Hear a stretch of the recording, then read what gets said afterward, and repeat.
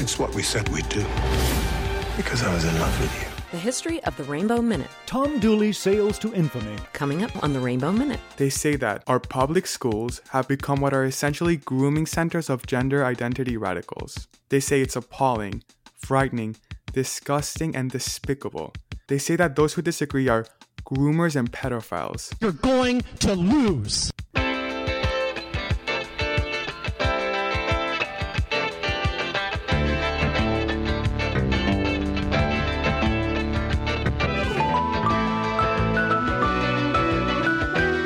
Welcome to This Way Out, the international LGBTQ radio magazine. I'm Greg Gordon. Alabama bans divisive instruction and gender-affirming care. Time runs out for Tom Dooley and the Rainbow Minute. And well-groomed queer youth denounce despicable politicians. All that and more this week now that you've chosen This Way Out. I'm Sarah Montague. And I'm Wenzel Jones. With News Wrap, a summary of some of the news in or affecting LGBTQ communities around the world for the week ending April 16th, 2022. Alabama took the most anti-queer U.S. state prize this week. Republican Governor Kay Ivey signed both a Don't Say Gay bill and a law making gender-affirming health care a felony.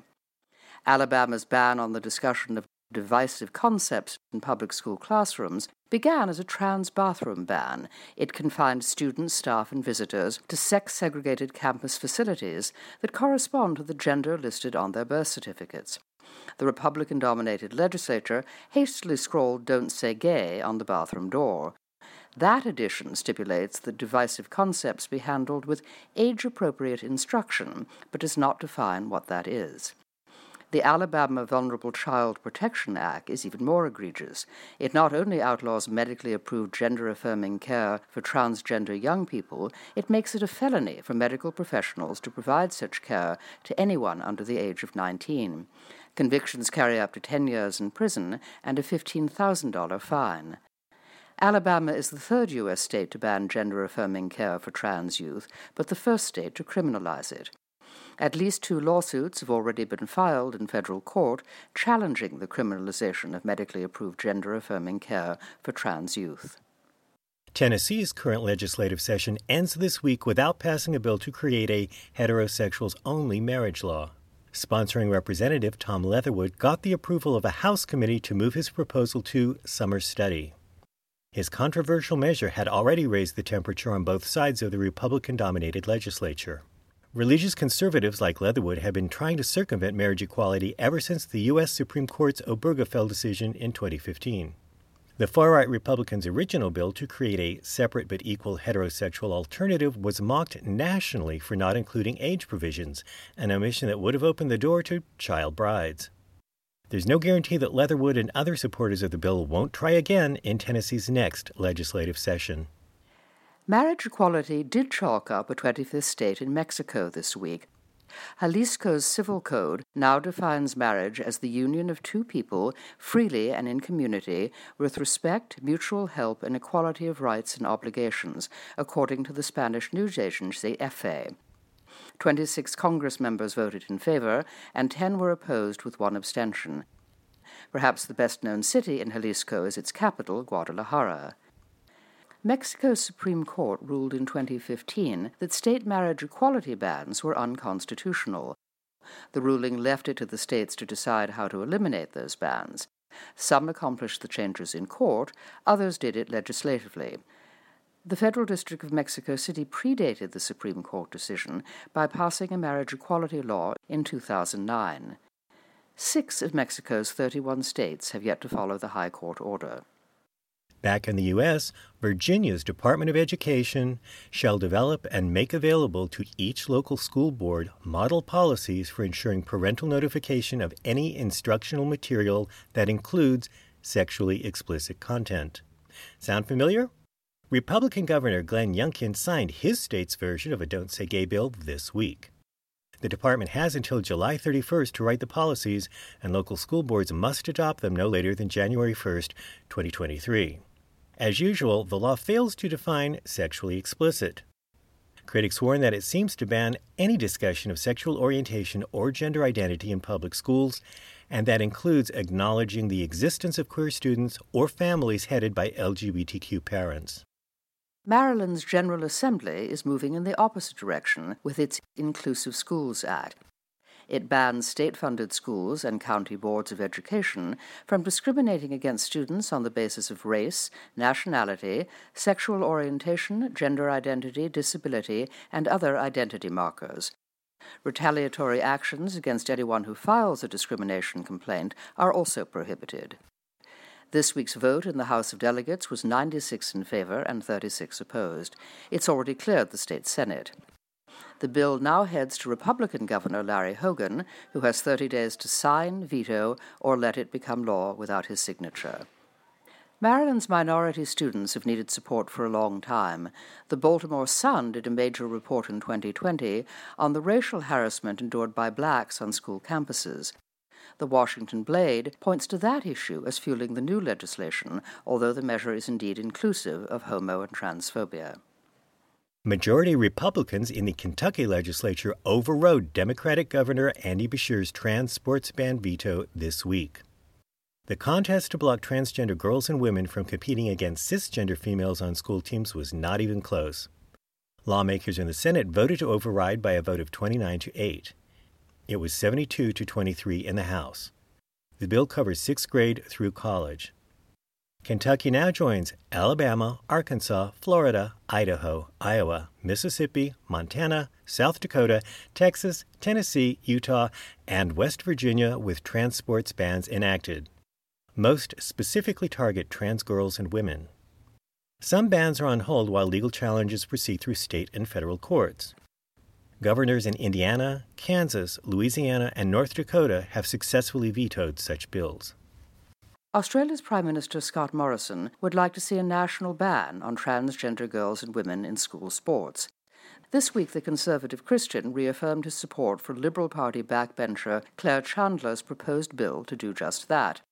It's also championed by local Morrison-backed Liberal Party candidate Catherine Deves, a founder of the group Save Women's Sport. Morrison first voiced his encouragement for a national trans girls and women's sport ban in February.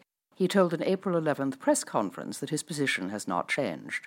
I think I've already conveyed my own personal view on these matters, and I welcome Catherine Deves' selection, and I was very pleased to play a role in that. I think she's raised very important issues, and I think Claire Chandler has also been very outspoken and brave on these issues, and I share their views. And you have more to say about that at another time than I will. Well, we'll deal with that another time. Not coincidentally, Morrison has called a federal election for May 21st. Polls currently suggest that his coalition government's re-election is in serious danger of falling to Anthony Albanese and his much more queer-friendly Labour Party. Finally, here's a secret of Dumbledore that won't be revealed if you live in China. It was you who said we could reshape the world. It's what we said we'd do. Because I was in love with you. That's what Jude Law as protagonist Albus Dumbledore and Mads Mikkelsen as his antagonist Gellert Grindelwald really say to each other in the latest installment of the Harry Potter franchise, Fantastic Beasts: The Secrets of Dumbledore. However, that last line, Because I was in love with you, along with another that has Dumbledore saying, "The summer Gellert and I fell in love," have been yanked by Warner Brothers and about to Chinese censors. It's just the latest example of escalating censorship by China's media authorities of LGBTQ-related material.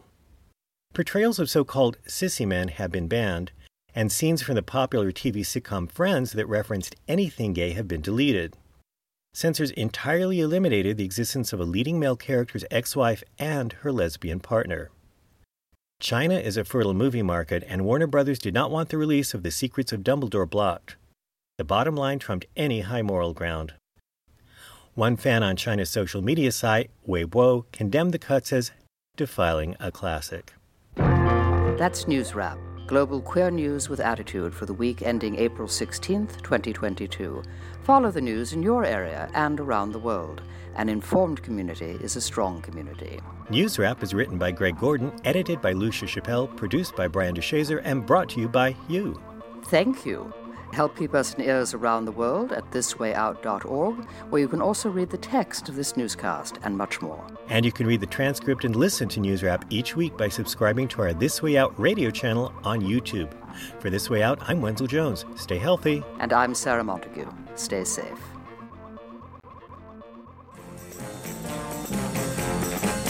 This Way Out is supported in part by contributions from our listeners. Thank you. Some give a little each month, some make a larger annual contribution. More information and a link to give are online at thiswayout.org. You ain't gonna get this nowhere else. That's the truth. Oh my.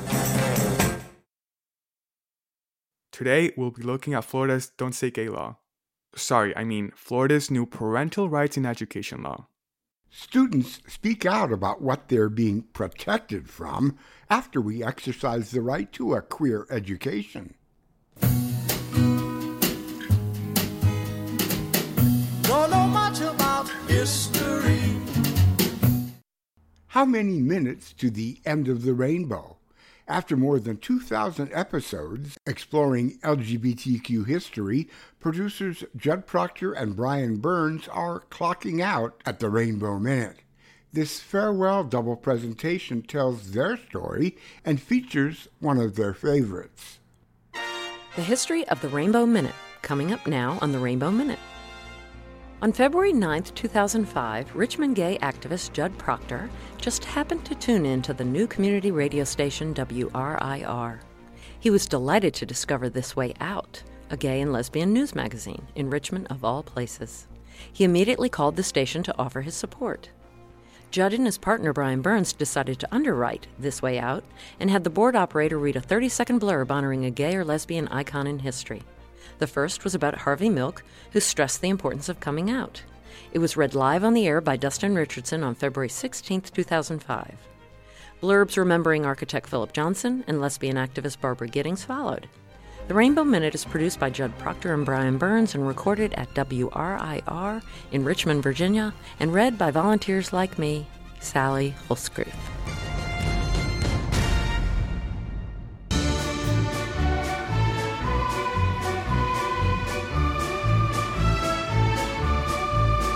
Tom Dooley sails to infamy, coming up now on the Rainbow Minute. In 1954, Navy Dr. Tom Dooley was aboard USS Montague, headed for Vietnam to evacuate refugees. Disheartened by their rampant diseases like smallpox, malaria, and leprosy, he went into full gear, treating 300 to 400 people a day at the refugee camps. The model of efficiency, he published a book about his experiences there. In early 1956, he was accused of being gay.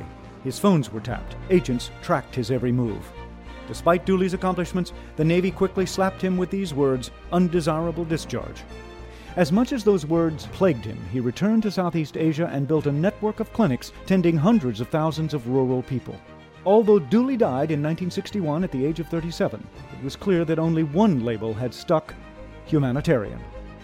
The Rainbow Minute is produced by Judd Proctor and Brian Burns and is recorded in the studios at WRIR in Richmond, Virginia, and read by volunteers like me.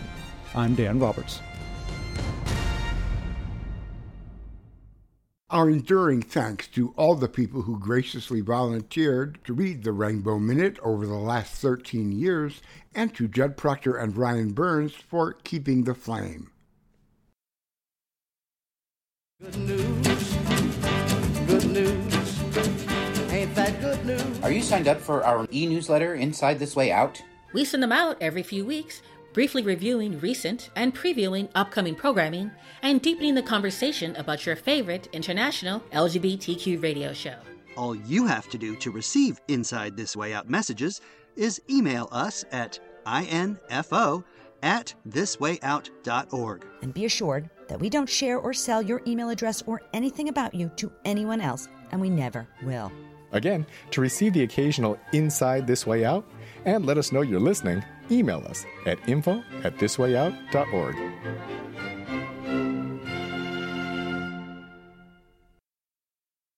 I think it's probably the most comprehensive piece of legislation I've seen. Just don't say gay. Just don't say gay. Does Republican Florida Governor Ron DeSantis really think he's comprehensively defending parental rights, Or is he really just grooming himself for a presidential run? Young LGBTQA plus people like the Outcasting Overtime crew are among the objects of his protections who want to change the complexion of the Don't Say Gay discussion. This is Outcasting Overtime from Media for the Public Good, creator of Public Radio's LGBTQ youth programs. Hi, I'm Tomas, an Outcasting youth participant. As we speak, conservatives are brimming with anger. They've been advancing a Florida bill that they say will protect children. They say that our public schools have become what are essentially grooming centers of gender identity radicals. They say it's appalling, frightening, disgusting, and despicable. They say that those who disagree are groomers and pedophiles, and that right-thinking people should make them afraid, make them avoid talking about it. Them being people who support LGBTQ youth. They say that schools are teaching kindergartners about sex and gender theory behind their parents' backs. But are they? Are schools really teaching kindergartners about gay sex behind their parents' backs? Are they conspiring to groom gender identity radicals? Does the concept of a gender identity radical actually reflect any individual's reality? And why the sass in that last quote, which came from Jesse Kelly, who hosts a conservative talk show with a real kicker of a name? I'm right. Does he feel it's conservatives, not LGBTQ youth, who are being censored? Today, we'll be looking at Florida's Don't Say Gay law. Florida's new parental rights in education law. Contrary to what the law's proponents may say, gay sex and gender identity radicalism, whatever that means, are not being taught to kindergartners. What LGBTQ advocates are saying is that school environments should be LGBTQ inclusive. And this has nothing to do with teaching things to children that are inappropriate to their age. Inclusivity means creating a safe space, taking steps like having pride flags in classrooms, calling students by their preferred names, and using inclusive language. These things can let kids know that their teachers can be trusted to accept them. When we're talking about 5-year-olds, this can mean something as simple as having a picture book whose main character has 2 moms instead of a mom and a dad. A student who has opposite sex parents might ask, why does Mary have 2 moms? The teacher could simply say, just like you have a mom and a dad who love and take care of you, Mary has 2 moms who love and take care of her. So the student will learn about families that might not look like theirs. And another student who might have 2 moms would feel more accepted. So no, schools aren't teaching kindergartens about gay sex behind their parents' backs. And again, nobody thinks they should. Moving on to the question about whether schools are grooming children to be queer. And yes, a spokesperson for Florida's Republican governor, Ron DeSantis, actually used that term. The concept of grooming implies that queerness is something that can be taught, a lifestyle that can be learned and lived. It just isn't. LGBTQ people have existed for as long as humanity has existed. And in this context, grooming is about child sexual abuse. And conflating child sexual abuse with LGBTQ identity isn't just factually wrong, it's despicable. LGBTQ people are not radical. They're not LGBTQ because of an ideology. They're not shoving a lifestyle down anyone's throat. And anyway, being LGBTQ isn't even a lifestyle. It's a set of natural human experiences and identities. Queer people don't choose to be queer. They aren't taught to be queer. They aren't brainwashed into being queer. They just are queer, and they often know it from a very early age. So no, schools aren't grooming gender identity radicals. They're just trying, as they should, to acknowledge the existence of people who have personal traits that are completely natural and are part of a wide range of human experience. That has nothing to do with radical politics. So when a law threatens to limit or prohibit discussion of sexual orientation or gender identity in primary school and allow parents to sue if they think that's happening, it's a problem. It's unhealthy to censor and stigmatize such an essential part of human identity, and the consequences of this bleed into the lives of all people, not just LGBTQ kids. The environment this law will create for teachers is toxic. After years of growing acceptance of LGBTQ people, teachers will certainly now have to censor themselves and live in perpetual fear of being sued for even mentioning LGBTQ topics in the classroom. What kind of educational environment will this create? And what harm will this inflict on LGBTQ students if they're made to feel a sense of guilt and even danger when discussing their own humanity? In an environment where teachers aren't allowed to show that being queer is just a part of human experience, schools won't be able to help LGBTQ students accept themselves, and the educational environment may be dominated by stigma, threats, and bullying. And the problem is only compounded by allowing parents to bring lawsuits if they believe schools are creating an accepting environment. Some parents disown their kids when they find out they're LGBTQ and kick them out of the house. And these are exactly the kind of parents who would sue a school under this law. If parents reject their kids, even if not at the severe level of kicking them out of the house, and if schools are prevented from creating an environment where LGBTQ kids feel accepted, just who is going to look out for these kids and make them feel secure? Is anyone going to be able to do that? By perpetuating a non-inclusive environment that censors the efforts of teachers to show students the humanity of queer experience, this law will make all students feel less comfortable in their own skin. Boys, girls, straight kids, gay kids, trans kids, and everyone in between. It will undo progress. It will make students feel the need to check their behavior, to fit into the box of traditional masculinity or femininity, even if that's not how they're comfortable with themselves. And let me tell you, it's suffocating to have to hide, to not be yourself. When you take away inclusivity, that's what society imposes on everyone. So, it's just not true that inclusive school environments are enforcing a radical ideology on young students and censoring those who don't. No, inclusivity is about dispelling prejudices that themselves impose stigma, that themselves censor our youth from being authentic and living honestly and openly. And the notion that sexual orientation or gender identity is a radical ideology, it's just a homophobic and transphobic effort to invalidate queer experience and paint queer people as dangerous renegades.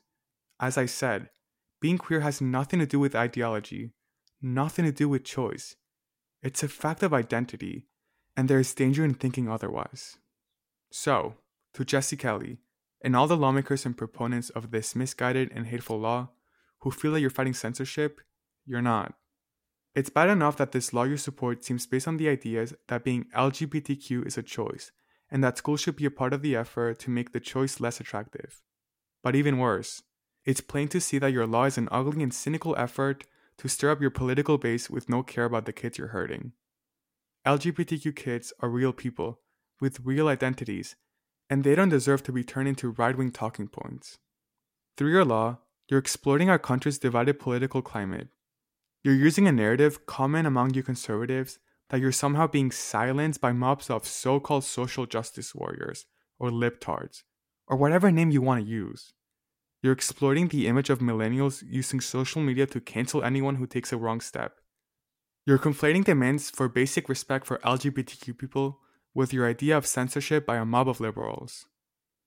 Don't you even realize that this law you're pushing makes you the one censoring? Censoring our teachers from educating our youth. Censoring our youth from being themselves? And what I want to know is, do you really believe it's a choice? Do you really believe people choose to be LGBTQ? Do you really believe you're going to be able to discourage children from being LGBTQ in Florida or anywhere else? Or are you just so despicable that you're willing to hurt children to score political points? Thank you for listening to Outcasting Overtime from Outcasting Media, creator of Public Radio's LGBTQ youth programs. Outcasting Media is a production of media for the public good, based in New York. This piece was created by the Outcasting team, including Isha, Tim, Carol, COVID, and me, Tomas. Our executive producer is Mark Sophis. Visit us at outcastingmedia.org to get information about outcasting, watch outcasting videos, access our social media links, and listen to outcasting and related content. You can also find Outcasting wherever you get your podcasts. Thanks, and thank you so much for listening. No, we're not gonna disappear. No, we're not going anywhere. Just don't say gay. Gay, gay, gay, gay, gay, gay, gay, gay, gay, gay. Just don't say gay. Gay, gay, gay, gay, gay, gay, gay, gay, gay. Just don't say gay. I've had my share of fat kicks in my as the Missouri State House held a grueling 3-hour debate on a measure to allow school districts to enact transgender student sports bans, gay Democratic Representative Ian Mackey made his own news. He took on the sponsor, Republican Representative Chuck Basie, with a harangue that won millions of social media views, if not the hearts of majority Republicans.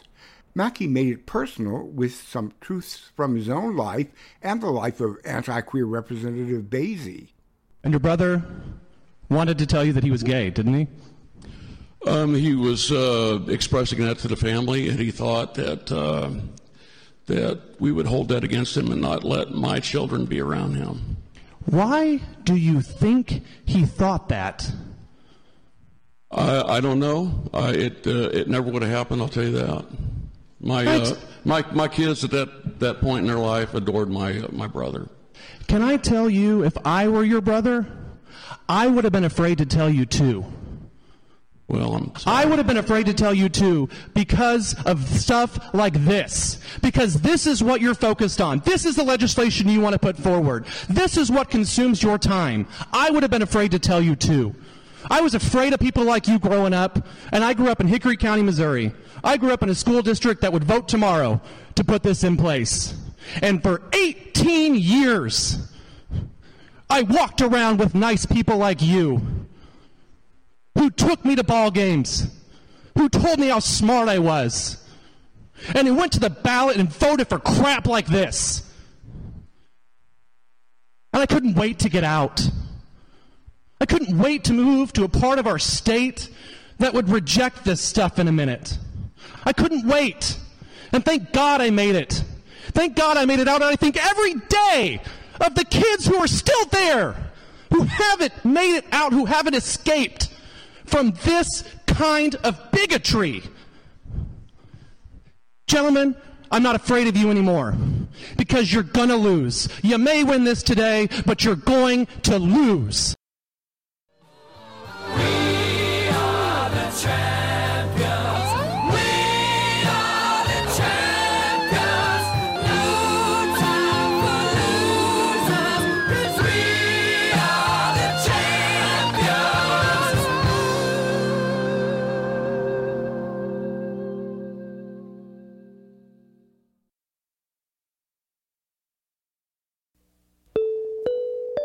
Thanks for choosing This Way Out, brought to you by the nonprofit Overnight Productions.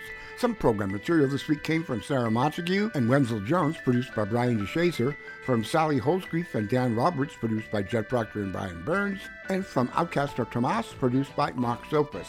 Barrett Strong, Sam Cooke, Sean Chapin, and Queen performed some of the music you heard, and Kim Wilson composed and performed our theme music. This Way Out thanks the Kicking Assets Fund of the Tides Foundation, the Ivana Foundation, a bequest from Christopher David Trentham, and donors David Hunt and Richard Merck and Brad Payton of Silicon Valley. Listener donors make this program possible. Thank you. Look for This Way Out Radio on social media, email info@thiswayout.org, or write to us at P.O. Box 1065, Los Angeles, California, 90078, USA. For associate producer Lucia Chappelle and the entire This Way Out crew, I'm Greg Gordon. Thanks for listening online at thiswayout.org and on Gay SA Radio, Pretoria, South Africa, KICI, Iowa City, Iowa, WREK, Atlanta, Georgia, and a wide array of community terrestrial and internet radio stations around the world, including this one. Stay healthy, stay safe, and stay tuned.